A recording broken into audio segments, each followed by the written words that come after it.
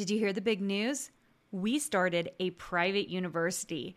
We are rolling out a new design certificate program and a master's degree program along with our Design Suite Mastermind. We have new enrollment dates coming up for these programs. And if you want to watch a 10-minute video and learn more, go to designsuitecourses.com/learn. Welcome to the Make and Design Podcast. I'm your host, Karina Gardner. On this podcast, we're unraveling the everyday joys and dilemmas of design, making, and business. For makers who want to be designers and for designers who are makers, this is your inside scoop to help you grow your business and bring more creativity to your life.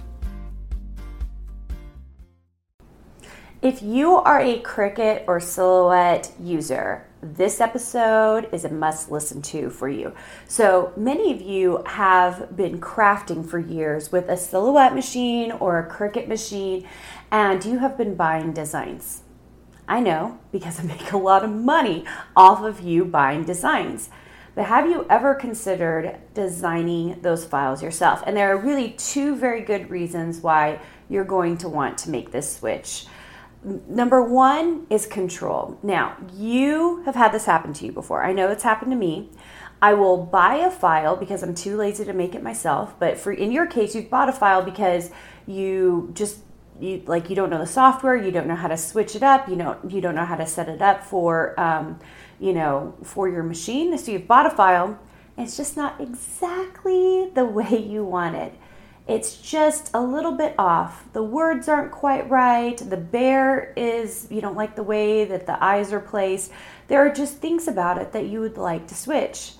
And the number one reason that you should be designing files, even if it's not for money, but for yourself, should be because you would then get control. And control is huge because if you can design something exactly the way that you want it, then you are saving time, you are producing the kind of product that you would like, and if you do number two, then it's not just control, but the second thing is money. So I just think you understand. If you're a Cricut or Silhouette or a Brother Scan and Cut user, you understand the market better than anyone. We have someone in Design Suite who has bought, we'll just say thousands of files, thousands and thousands for her business. And she came in just to make sure that she could learn how to design the files herself because she was stuck in the Cricut software. And for some of you, you're stuck in the Silhouette software.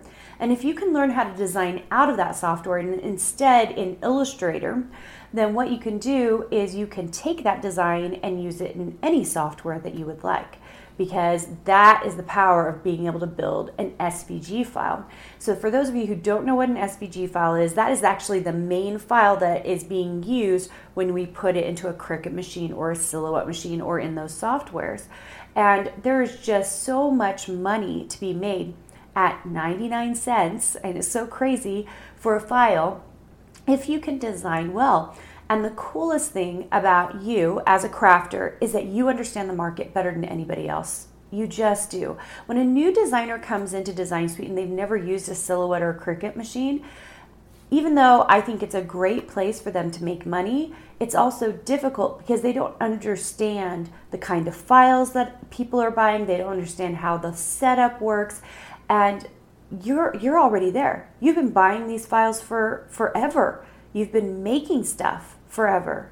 So the real question is, how do you go from being just a crafter who's making all the wonderful things to going to the next level and going out of your way to really building files that other people can use, that you have control over and can make you money? And usually that transition requires mentorship, it requires know-how. There's a lot of inside things for doing that, but it's totally doable. And it's one of the things we teach in Design Suite.